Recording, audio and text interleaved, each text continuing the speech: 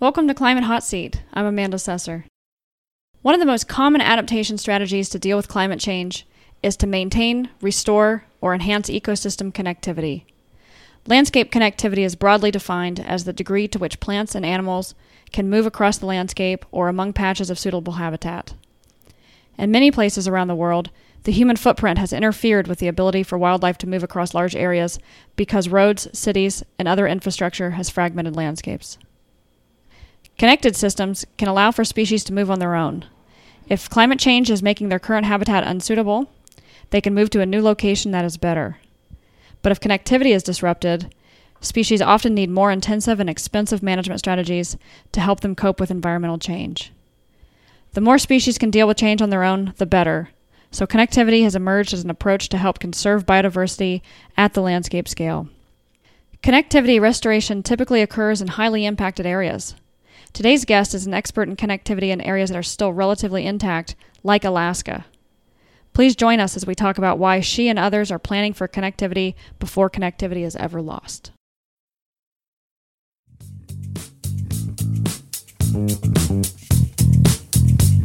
None of us can do this on our own, and so it's really through partnerships and working across boundaries and finding those differences as much as our commonalities to tackle some of the bigger challenges that we're facing. People are doing this out of love. We don't talk about that very much, but that's why people are in this business, because they love nature, they love a particular place, they love a particular species or type or birds or something. It's a human attachment to something. My biggest goal is imagining somebody 200 years or 300 years from now, like thinking, I'm so glad they did this. I'm so glad that they had the foresight to do what is not possible to do today.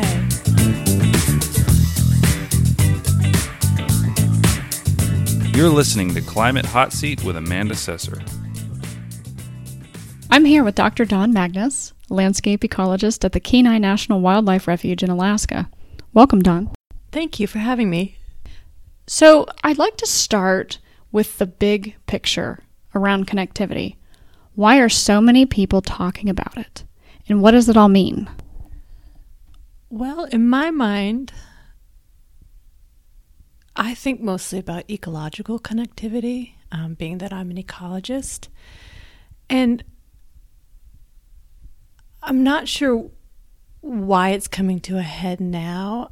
It might be because of things like landscape conservation cooperatives and things like the millennial assessment, where people started to try to think about ecosystems at larger scales. Landscape ecology has been around since the 1980s, I believe, but we now have the capacity to do a lot more mapping. We have more satellites. We have more of these large-scale pictures of the Earth. And I think all those things together, the asking of how we can keep ecosystem services like clean water and how we can keep larger landscapes in our minds as we plan for development. I think those things bring connectivity to the forefront. In the past, we thought more about protected areas and where should we put them, how should we manage them. And that work has been done in the United States. Our conservation estate is an amazing, amazing resource. We're so lucky to have the federal lands we have here. And in Alaska, for instance, we have huge tracts of federal lands. The refuge I work on is nearly 2 million acres. Arctic is nearly 20 million acres. So that part's done, and yet animals don't live within those islands. Water flows outside of those borders. And so I think we're starting to think about how to keep those flows across the landscape, how to make sure animals can migrate across places that are outside and tether into that protected network. How much of the thinking around flows across the landscape and animal migrations has been stimulated by the recognition of climate change impacts? I think that it has been stimulated by climate change impacts. And so one of my mentors, and I think he's one of yours as well, Amanda, is Terry Chapin. And he's been thinking about climate change and ecosystem services. And one of the points he brought up is, and this is coming from other places as well, this idea that we're not managing static wildlife populations, that things will need to move to find suitable habitat, that movement has been a major way animals have adapted to climate change in the past. And so Terry Chapin always casts that as, in Alaska, we may have this amazing opportunity because the land use isn't set yet. And so we might have this amazing opportunity to set up natural areas like parks and wildlife refuges with forethought. And it might be dynamic. It might be one way today and another way in the future, but still the foresight to plan for animals to have the space between these areas permeable so that they can move as the climate changes and other changes happen. So when we talk about connectivity, a lot of times the focus is on restoring connectivity, enhancing connectivity. Why was it lost in the first place? So landscape ecologists, we talk about this pattern. I'm always looking at maps of North America, maps of the world, and I think I kind of take for granted that viewpoint because it does sort of shift your perspective on the world. But one very robust pattern as we see economies develop in a Western economy. So, not saying that all economies have to be like this, but Western economies, what tends to happen is as you get more people, more money, more infrastructure investment, the landscape becomes less permeable. And so we have this very robust pattern of habitats being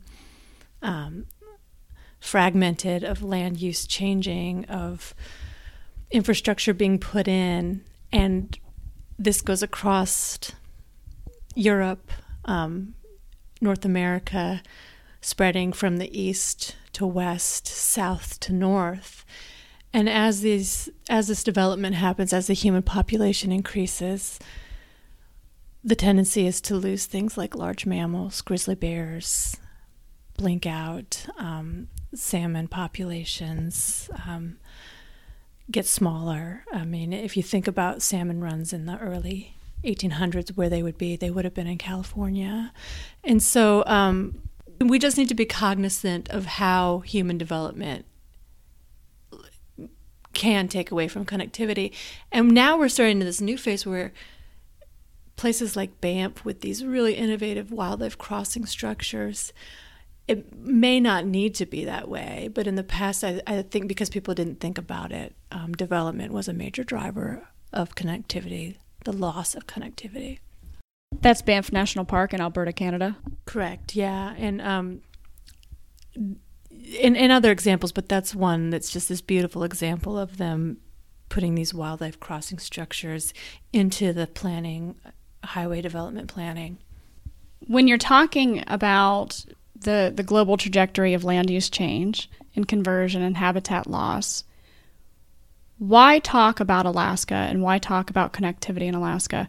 It's my understanding that most of Alaska is not developed. There's still wide open spaces, these iconic northern landscapes.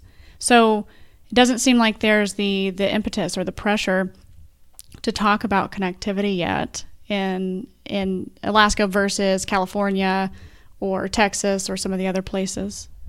Yeah, and so this is what Terry Chapin brought up while I was a PhD student, this idea of opportunity and opportunity cost. Because, in many places, when they think about connectivity, they're trying to restore it. And so they're buying back lands that have been used for other things, and sometimes that can be quite expensive. Sometimes it's not even feasible. But up here in Alaska, because we aren't as far along in the development trajectory, there's a lot more opportunity for us to proactively plan for these things, to maybe set aside monies or have ways to put these connections in and still develop. So it's almost ways to, have a development and still have caribous that can caribou be able to migrate across the landscape, still be able to have grizzly bear populations that keep their genetic diversity. And so up here in Alaska, yes, it's still an open landscape. We're not seeing some of the problems that other places have after they lose connectivity. But if it's sort of like developing an infrastructure. So when people think about subway systems, which is a way to connect humans across a city, when it's cheap to buy the places to put the subways, people think, oh, we don't need it. And then by the time a city needs it, those same corridors can be very costly or not possible to get. And so it's just trying to think ahead and leverage those opportunities so that in 200 years, people can look back and say, wow, that was really smart. And we were able to maintain some of the things that we enjoy today. It sounds like what you're describing is proactive conservation. And so often our conservation science is based on a crisis, or we've noticed that we're losing something and it's an emergency and we have to act. I think you hit the nail on the head. As I mature in this field, one of my frustrations is that so much of the conservation work is reactive. And so we could spend all day just fighting and losing. And I'm trying to shift the work that I do towards more towards these sort of opportunities, taking advantage of them. Well, there is flexibility in the decision space. Could you describe your approach for thinking about connectivity and planning for connectivity in Alaska? So there was this, as you know, BLM was engaging in a planning process, and BLM owns tracts of land between parks and refuges. And they wanted to do multi-jurisdictional cross-boundary planning or integrate that sort of thinking. So this is a wonderful opportunity for a landscape ecologist. And so the thinking was, can we leverage the existing conservation estate in their planning area and think about connections between those lands? And then the BLM will get the added, more bang for their buck, because they could, in some cases, and this has just stunned me when I first saw it, the gates of the Arctic National Park and Preserve and Arctic National Wildlife Refuge, they're only separated by 6 miles. But if BLM, who owns that land, thinks about connectivity, they'll link 60 million acres of protected lands. Basically, the entire Brooks Range ecosystem would have connections. And this matters because, in large ungulate populations or grizzly bear populations, when a road goes in, you can see the genetic signal of that. So, for instance, on the Kenai Peninsula where I work, the Sterling Highway severs moose populations. You can see that. And in California, desert bighorn sheep, when a road goes in, you can see that those populations become isolated. There's evidence that occurs. And so the BLM has huge opportunities to, just think about putting in crossing structures, thinking proactively about how to not lose connectivity between populations of wildlife in the Brooks Range. And and when you think about it in that way, it's an amazing opportunity. And so in this area, there were several sets of parks and refuges, and we tried to think about how we could layer into the planning process connections between these lands. And so that was the strategy. It sounds like in order to have these strategies implemented, that it's going to take cooperation among multiple government agencies, private landowners, state and tribal and native corporations to work together to see the shared implementation of these strategies. Do you think that's feasible? I do, and you're right.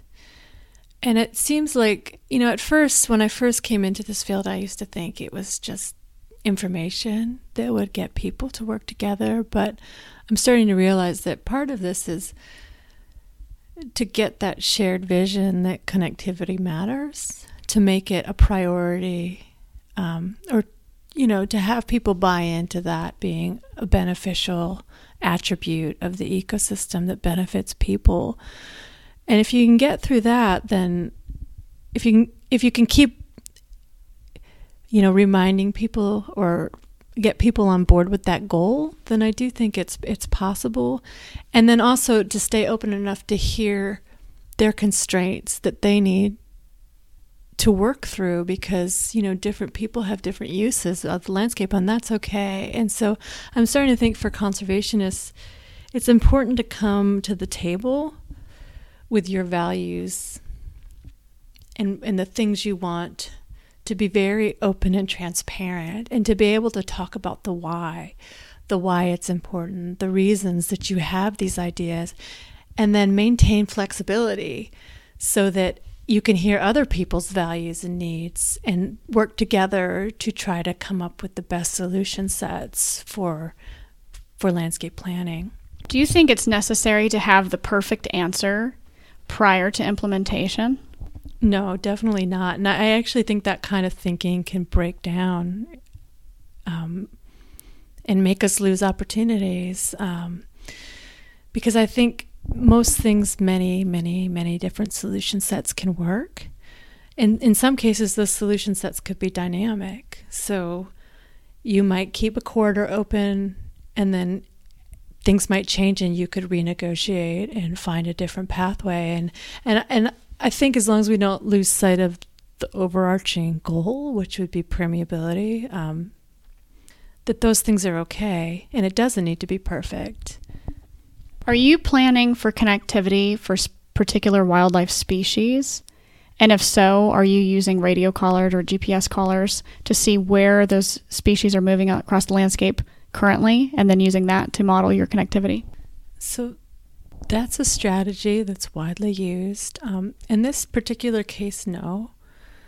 We took a very coarse filter approach that's called conserving the stage.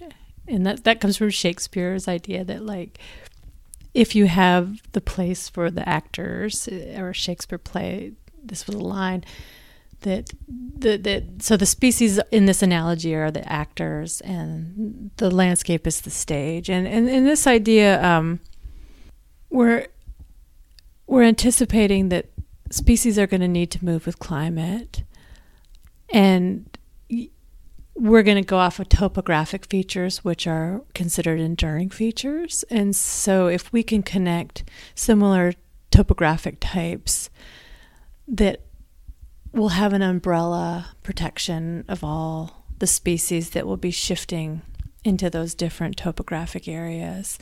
So that's kind of the thinking. And so it's not based on species or where they are exactly today. And, to be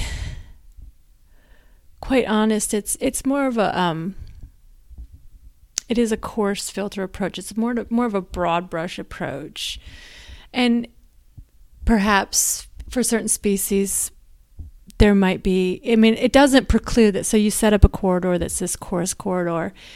Now, within that, you could manage lands. You could manipulate habitat to make it appealing to a species to try to filter them through. All that would still be possible, but this approach just tries in the broadest sense to get some coordination in how we're going to keep corridors between parks and refuges.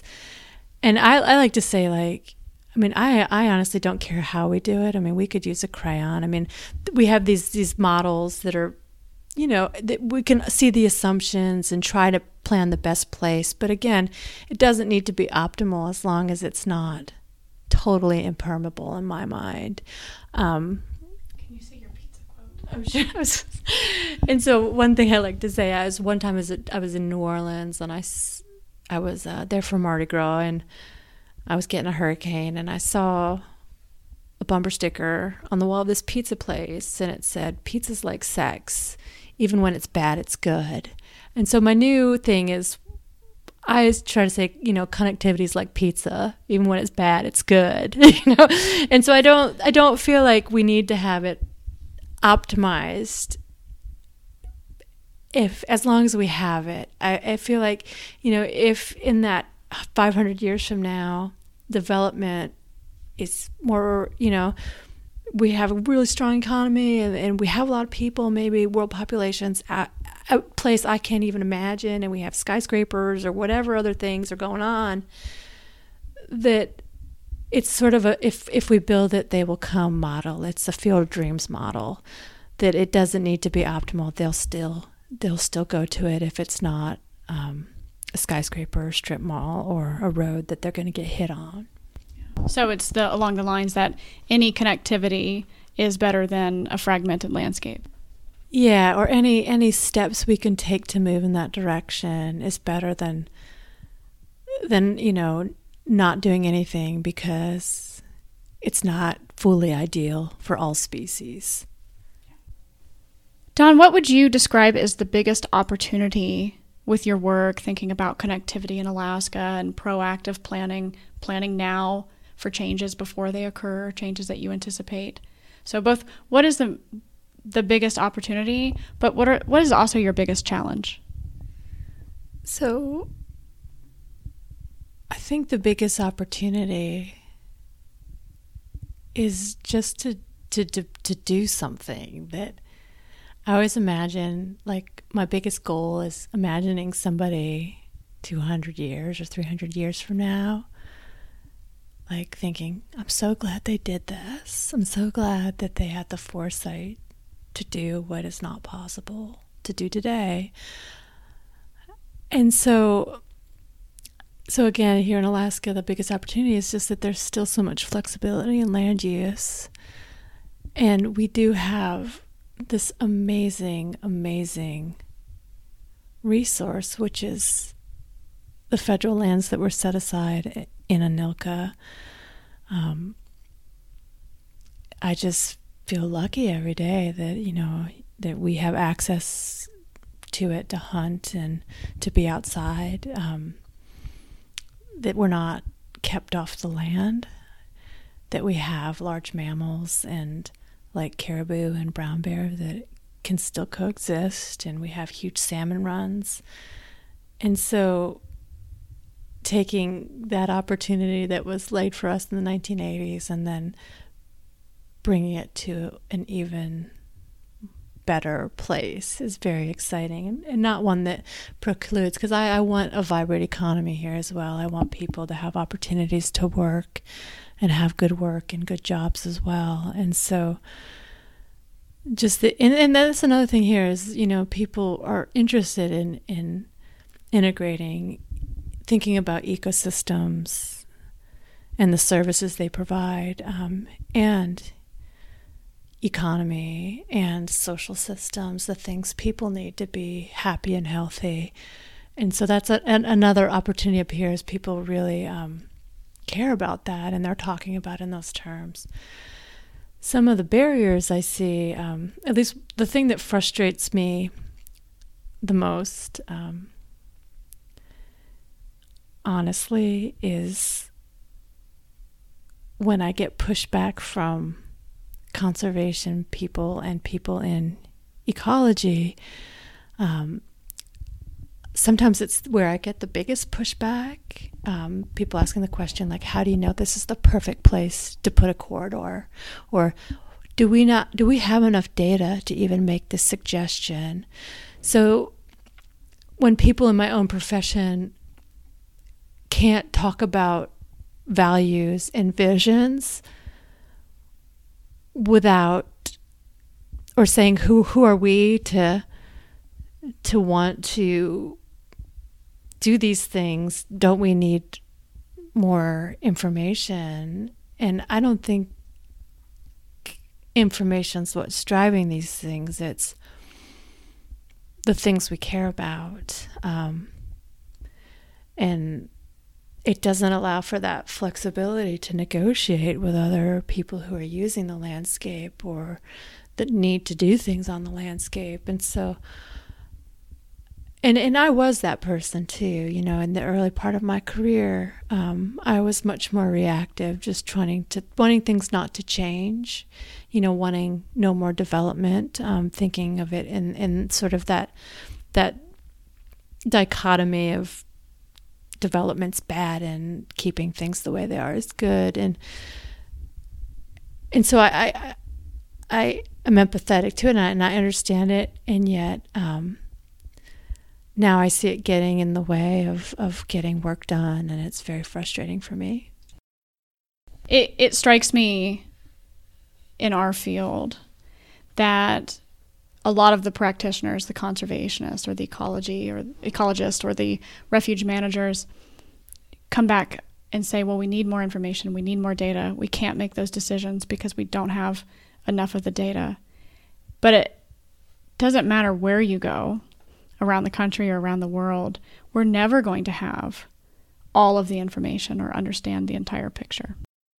Yeah, exactly. And again, I think in some cases we're talking more about values, and these things aren't necessarily transparent to other people at the table. Like if we can't clearly say, the parks and refuges are an opportunity to keep intact ecosystems, and connecting them is going to make them more resilient, and can't keep that as the focal point, get lost in the weeds and the details, and lose sight of this big picture of just simply saying like what we think would make for a good future for wildlife and for people, then that can be problematic, because I think we lose our ability to contribute as a field. And I mean, I'm not saying science isn't important, and I definitely think, having science be rigorous, so repeatable and transparent is very important, and being open to changing, but it's not something you do and you're done. It's something where you're constantly learning, and that your values inform the questions you ask. And so I do think it's very important that we're very clear and grounded in where we're coming from, so that we can move towards that.